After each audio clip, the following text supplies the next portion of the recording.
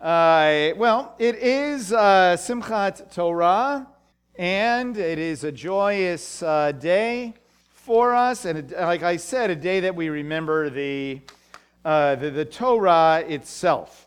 And it's important, I think, for us to appreciate that. Part of Simchat Torah, is actually remembering the scroll itself.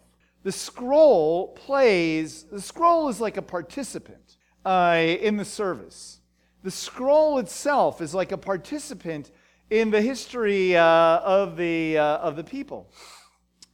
Back in, I think it was 2003, when the UMJC had our first UMJC conference in Israel, we brought over 300 plus people in that year.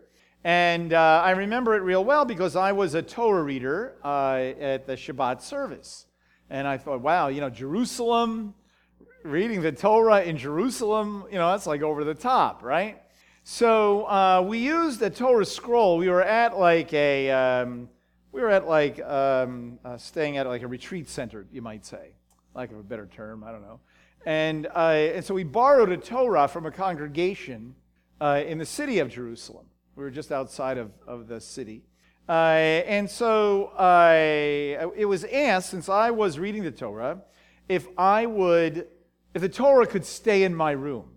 So me and a fellow that some of you know, Paul Saul, were in a hotel room with the Torah scroll.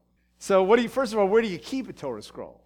So we didn't want to just put it on like the counter or something. So we propped it up on a chair. Right? And it was as if the Torah was watching our every move. The entire night. And that kind of reminds me of that. That is kind of how the Torah scroll is. It's part of the community.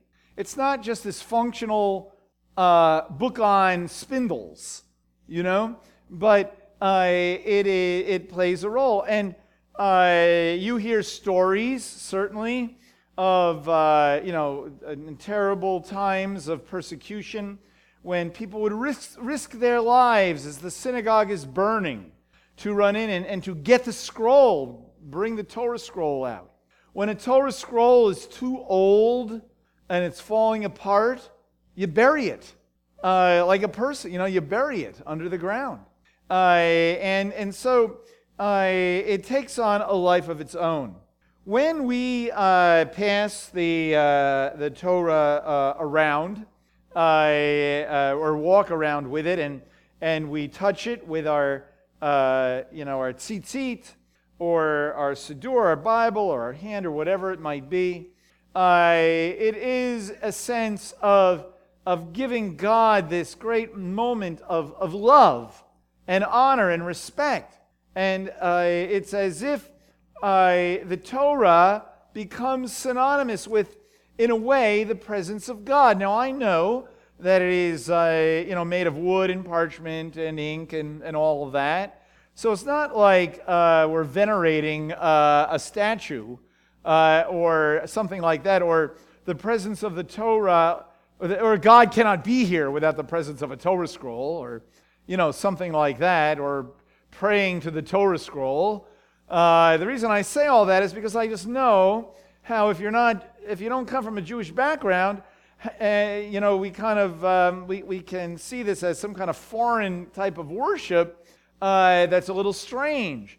But really, what it is it's showing great love to God, and that is why Simchas Torah is such a joyous holiday, and that we're celebrating God's faithfulness to the Jewish people, the presence of a Torah scroll. Think about it, that for 5,000 years we've been reading this word, one generation after another.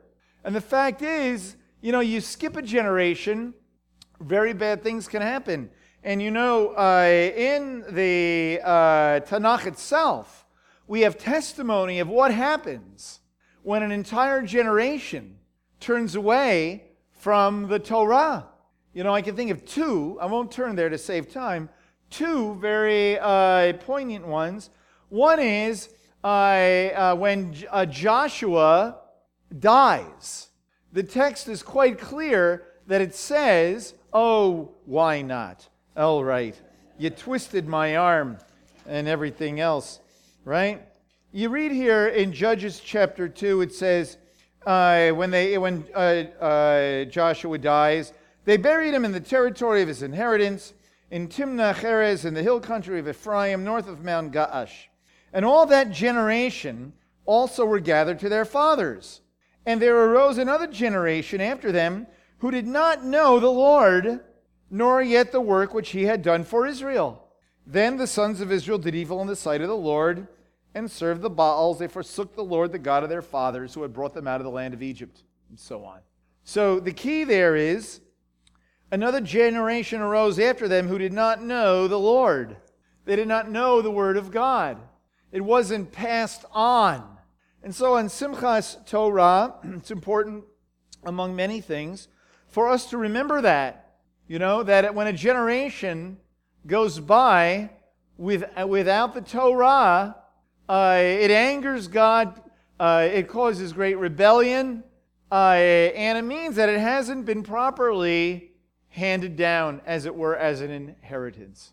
Another time has to do with the son of Hezekiah in his old age, Manasseh, right? He ruled for 50 years, and the place was all boarded up, right? Josiah comes along, and he has to clean it out. And it's fascinating that they had forgotten about the Lord in such a horrible way that the workers find a book, but they don't know what it is. And they bring it to Josiah, and he finds Huldah, prophetess. And she explains, "Oh, this is the book of the law." Can you imagine that? The king needed the prophetess to explain this, and then, of course, he repents tremendously on behalf of the nation. But how horribly the nation was now going to suffer, because now the die had been cast, and they were going to go into captivity. But God was going to allow Josiah to live to be an old man and not see it. And that's what happens when we don't hand this down from one generation to the next. And we hand it down in several ways. First, we physically hand it down. We physically give people the heritage, the heritage of faith, the heritage of what we believe. And there's nothing wrong with that. When children are raised in an atmosphere of godliness and an atmosphere of the discipline of the Word of God, that is a really good thing. Yes, every man, woman, and child has to have their own experience with embracing the Lord, but yet we have an obligation to give to our children and to further generations the Torah as a symbol of the Word of God. We want our kids here at Beth Messiah to grow up saying, "I remember when I was a kid. I remember Hebrew school. I remember Camp Yeladim. I remember going to services. I even remember being bored," right? I remember sitting through that second hour of Hebrew school on Sunday morning when Rabbi Howard had to continually move me to the other side of the table because I wouldn't stop talking. I remember that. That's all part of it. All right? Don't you remember when you were growing up that it's part of the experience? You know what I mean? And at home, having like a Bible at home and say, "I remember that Bible. I remember when I was little, my mother showing me these verses in the Bible." That's part of the package. It's part of who we are. See? And it certainly gives a lot of weight on the side of the ledger of the young people embracing Yeshua. Why make it more difficult by living hypocritical lives and our children rebelling and then later on in life embracing the Lord? Why not give them that opportunity when they're young and raise them even in the culture of the faith? And there is one, and that's a good thing. Yeah. So it's very important. And so Simchat Torah reminds us of that. There is a tradition, at Simchas Torah with children, and that is parading around the sanctuary with flags of Israel with an apple stuck on top, right? So I have a picture of one of my children, who shall remain nameless, walking around, and the picture is this perfect moment of walking around with the apple and having just taken a bite of the apple. Great memories, this is all part of this heritage, right? But beyond that, Simchas Torah is a celebration of God's instruction, right? That's what Torah is, God's instruction. It is a celebration of the faithfulness of God in sanctifying a people all these years. Simchas Torah reminds us that we're a people whom God has called for His purposes. And the Torah symbolizes that. It symbolizes our way of life. It symbolizes God's faithfulness. And Simchas Torah is a celebration of God's love for humanity in making the Torah a living being in Messiah Yeshua. And through Yeshua, transporting the Torah around the world. We don't usually think of the Torah this way, but isn't it true that if you grew up in a church somewhere in the world, you learned the Ten Commandments, even heard of the Ten Commandments? If it was not for the coming of Yeshua, you would have never heard of the Ten Commandments. You would never have heard of it.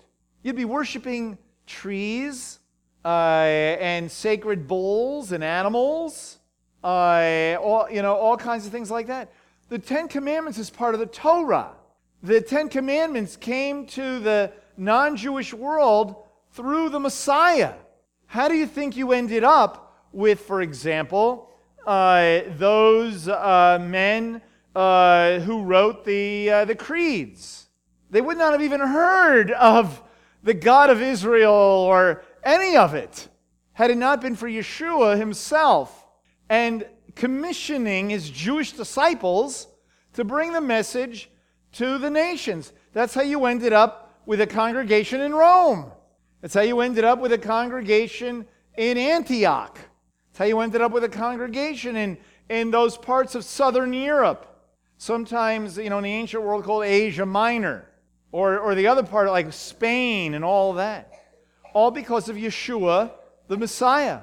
That this word was transported outside of the confines of Jewish people. See? And so the Torah is a celebration of God's love for humanity, of transporting it to the world through Messiah, but of course Messiah himself being the living Torah, a celebration of our salvation, which includes the realization of the Torah in our lives so that we can live this way that God has given us. And it is a celebration of hope for the world, in that the Torah is a vision statement. Do you ever think of it that way? All those laws that you read about in the Torah, it was given to the Jewish people in the wilderness as, look, this is the way of life for you when you're in that promised land. When my name is being uplifted there in the place that I shall choose, this is the way I want you to live. Well, we know throughout Jewish history, it's never actually been lived out exactly the way it was meant to be. Exactly. It's a vision statement of a way of life. And so it's hope for the future. What is the hallmark of the Torah? Justice, mercy, loving kindness, dignity for human beings of all kinds, of aliens and strangers, as well as those who are native born to Israel. It is worshiping God in the way that He desires us to. Loving your neighbor as yourself. This is a hallmark of Torah. This is not the hallmark of the laws of the nations. This is the hallmark of the Torah. And through Yeshua, it has become exported to those who are not Jewish, who've embraced Yeshua through the centuries. And so it is hope for the future. And I just wanted to point out finally a few verses in Psalm 119 that really help us to understand this. And that is verse 17 and a few verses after it in Psalm 119. It's very interesting. It says there in verse 17, "Deal bountifully with thy servant, that I may live and keep thy word. Open my eyes, that I may behold wonderful things from thy Torah." It's very interesting. So he's crying out to God, and he says, deal bountifully. That's an interesting word. Here's a little, if you want to impress people, at the next Bible study you go to. The word for bountiful is actually the word gamal, which without the or gomel, but without the vowels is like gimel. And you'll notice it says gimel. Now, you don't have a word that is actually pronounced aleph and bet, but for gimel, you actually do. Gimel, okay? Deal bountifully with thy servant, that I may live and keep thy word. So what he's saying is, in order for me to live and to keep your word, Lord, I need you to deal bountifully with me. I need you to deal, and really, it means to be, it's one of those hard words to define, to be complete with me, to give me like all that I need. Like a synonym might be the word that would be full, but it's not that word, it's a different word. Deal fully with me, deal bountifully with me, that I may live and that I may keep your word. And then he says, open my eyes. So deal bountifully and open my eyes, that I may behold wonderful things from thy Torah.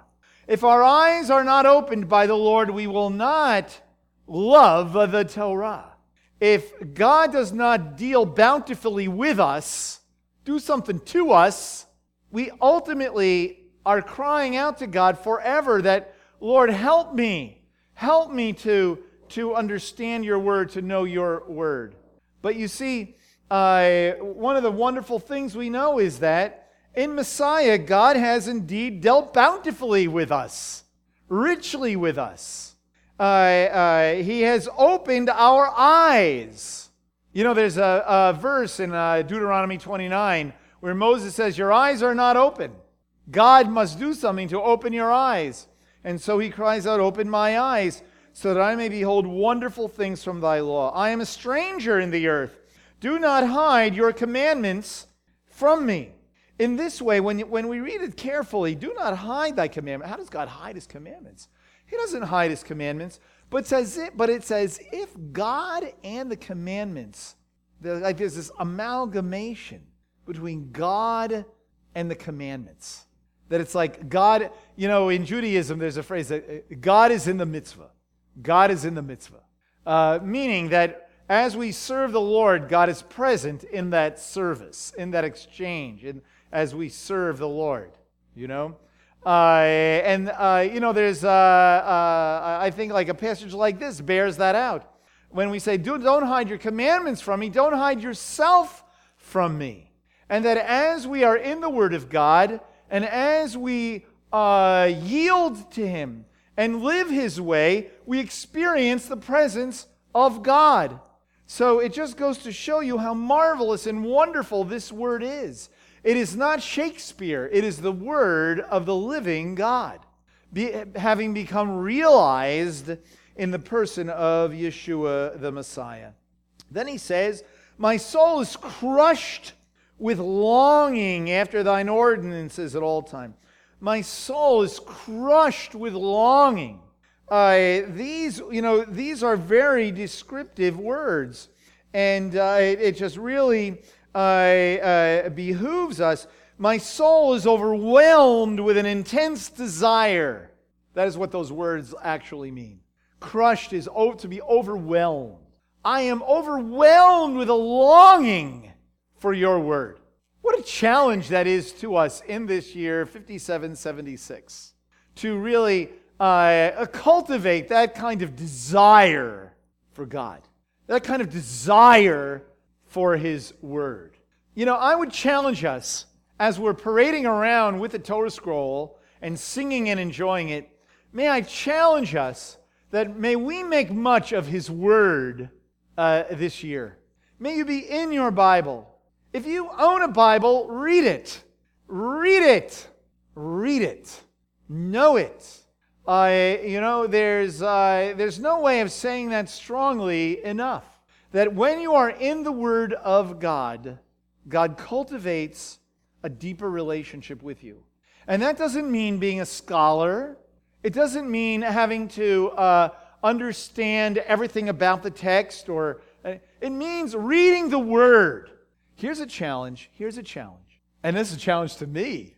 And that is, may I read the Bible this year, time-wise, as much, if not more, than books about the Bible. How's that? You know, it falls under the same category of taking prayer requests for 45 minutes and praying for 5. You know, rather than just praying. Let's go around the room forever, and then everybody prays 2 lines or 2 words, right? So it's the same thing. I know much, but may I know thy word. May that be hidden in my heart. That's a real challenge to me. I will say that, you know. To read God's word with such zeal and desire of knowing it more and more and more. And so may we have that kind of desire. Well, we can stop there, I think. And may Simchas Torah be true in our heart and in our life. May the joy of the Word of God truly be hidden in our heart. And as we rejoice in the Torah, may it be in the living Torah of Yeshua, that it's not only on stone and not only in a book, but as Paul referred to the believers in Corinth later on, he referred to them as living letters, living epistles. May we demonstrate, as it were, the living Torah and that joy unspeakable in our lives and in our hearts. Let's pray. Lord, we thank you, God, for both the tradition of the Torah and of your word. Lord, may we really be people of your word. Lord, that means that we'll be compassionate people, people full of grace. We'll be people slow to anger.